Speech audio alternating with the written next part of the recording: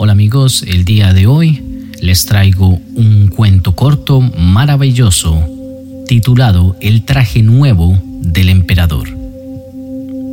Espero lo disfruten.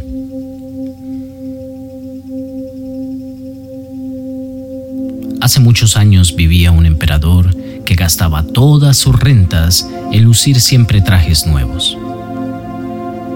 Tenía un traje para cada ocasión y hora de día. La ciudad en que vivía el emperador era muy movida y alegre. Todos los días llegaban tejedores de todas las partes del mundo para tejer los trajes más maravillosos para el emperador. Un día se presentaron dos bandidos que se hacían pasar por tejedores, asegurando tejer las telas más hermosas con colores y dibujos originales. El emperador quedó fascinado e inmediatamente entregó a los dos bandidos un buen adelanto en metálico para que se pusieran manos a la obra cuanto antes. Los ladrones montaron un telar y simularon que trabajaban, y mientras tanto se suministraban de las sedas más finas y del oro de mejor calidad. Pero el emperador, ansioso por ver las telas, envió al viejo y digno ministro a la sala ocupada por los dos supuestos tejedores. Al entrar en el cuarto, el ministro se llevó un buen susto.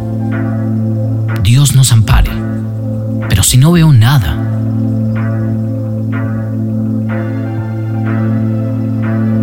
No soltó ninguna palabra. Los dos bandidos le rogaron que se acercase y le preguntaron si no encontraba magníficos los colores y los dibujos. Le señalaban el telar vacío y el pobre hombre seguía con los ojos desencajados, sin ver nada. Pero los bandidos insistían. ¿No dices nada del tejido? El hombre, asustado, acabó por decir que le parecía todo muy bonito, maravilloso, y que diría al emperador que le había gustado todo. Y así lo hizo. Los estafadores pidieron más dinero, más oro, y se lo concedieron. Poco después, el emperador envió a otro ministro para inspeccionar el trabajo de los dos bandidos. Y le ocurrió lo mismo que al primero.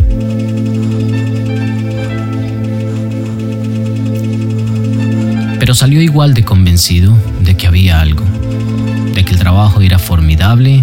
El emperador quiso ver la maravilla con sus propios ojos. Seguido por su comitiva, se encaminó a la casa de los estafadores. Al entrar, no vio nada. Los bandidos le preguntaron sobre el admirable trabajo y el emperador pensó: ¿cómo? Yo no veo nada. Eso es terrible.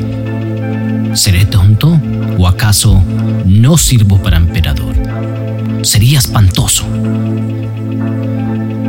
Con miedo de perder su cargo, el emperador dijo: «Oh, sí, es muy bonita. Me gusta mucho. La apruebo». Todos los de su séquito le miraban y le remiraban. Y no entendían al emperador, que no se cansaba de lanzar elogios a los trajes y a las telas. Y se propuso estrenar los vestidos en la próxima procesión.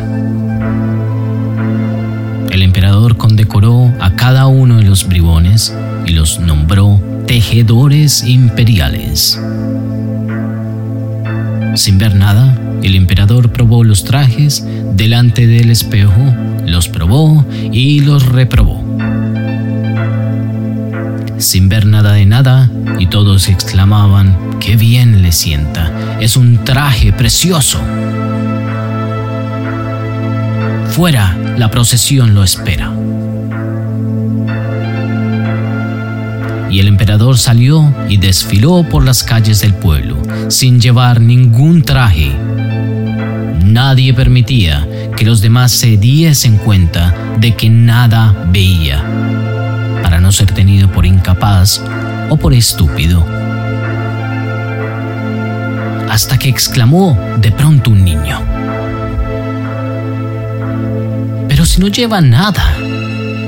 «Dios bendito, escuchen la voz de la inocencia», dijo su padre. Y todo el mundo se fue repitiendo al oído lo que acababa de decir el pequeño.